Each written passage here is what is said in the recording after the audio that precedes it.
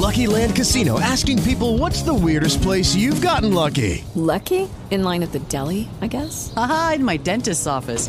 More than once, actually. Do I have to say? Yes, you do. In the car before my kids' PTA meeting. Really? Yes. Excuse me, what's the weirdest place you've gotten lucky? I never win and tell. Well, there you have it. You can get lucky anywhere, playing at LuckyLandSlots.com. Play for free right now. Are you feeling lucky? No purchase necessary. Void where prohibited by law. 18 plus. Terms and conditions apply. See website for details.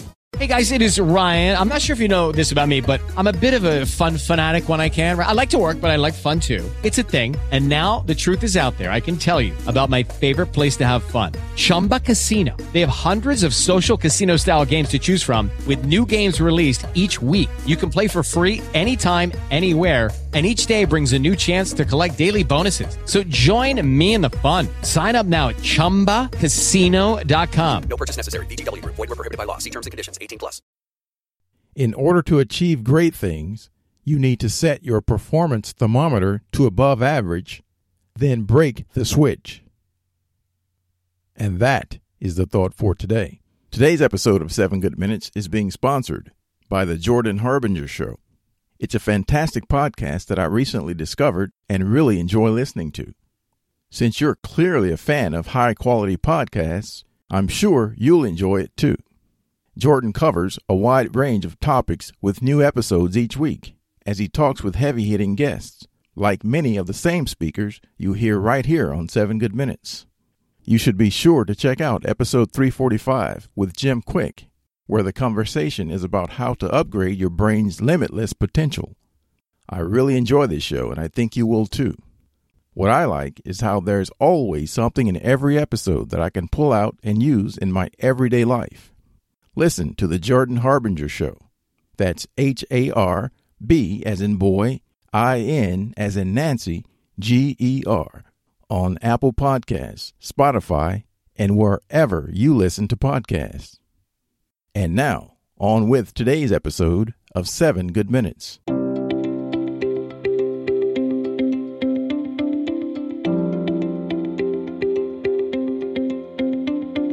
Welcome to 7 Good Minutes.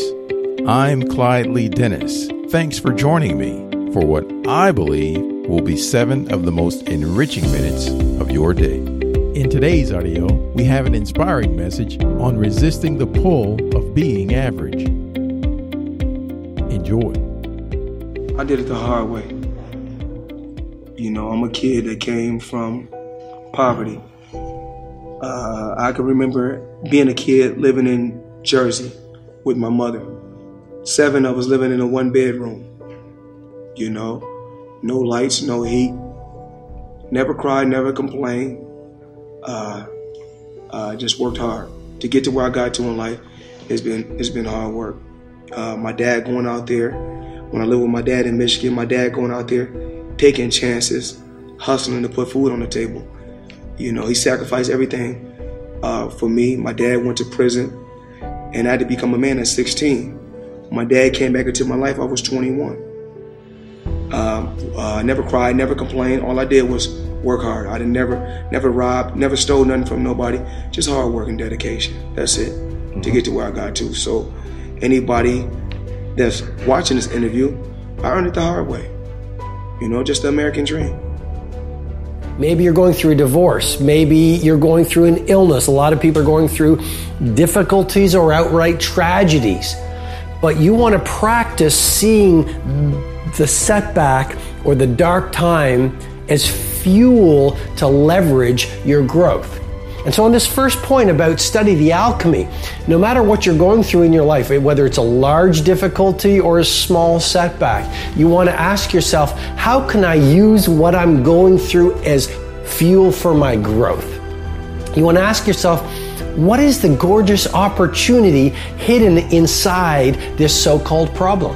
I mean, and if you look at the mass of humanity, they really train their brains to focus on problems. Right? They hit a wall and they just, because of their belief system, they don't know it because most people are not really that aware of their belief systems. So they blame it on the world. They blame it on the supplier. They blame it on the teammate. They blame it on their husband or wife. They blame it on their childhood versus understanding our daily performance reflects our deepest beliefs. And so if you are experiencing some kind of a setback, whether it's large or tiny, you want to train your brain to see the treasure within the lead.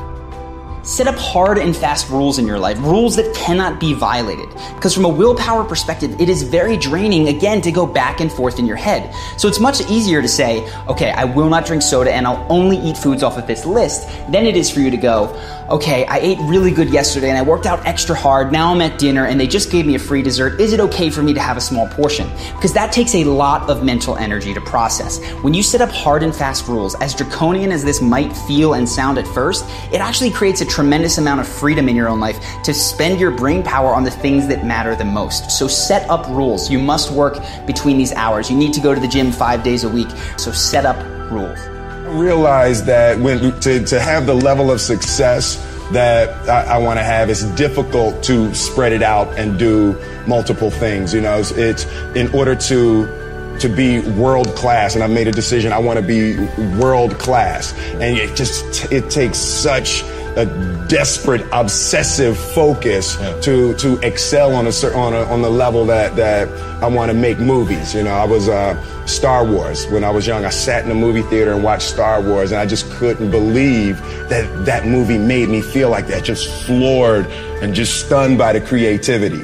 And I'm realizing that in order to move people in that way, in order to touch people in that way, you really got to focus with all of your fiber and all of your heart and all of your creativity. The thing about self-discipline is that it is necessary for everything you do in your life. You have to be self-disciplined. If discipline comes from somewhere else, it's very, very hard to remain consistent because you tend to resist.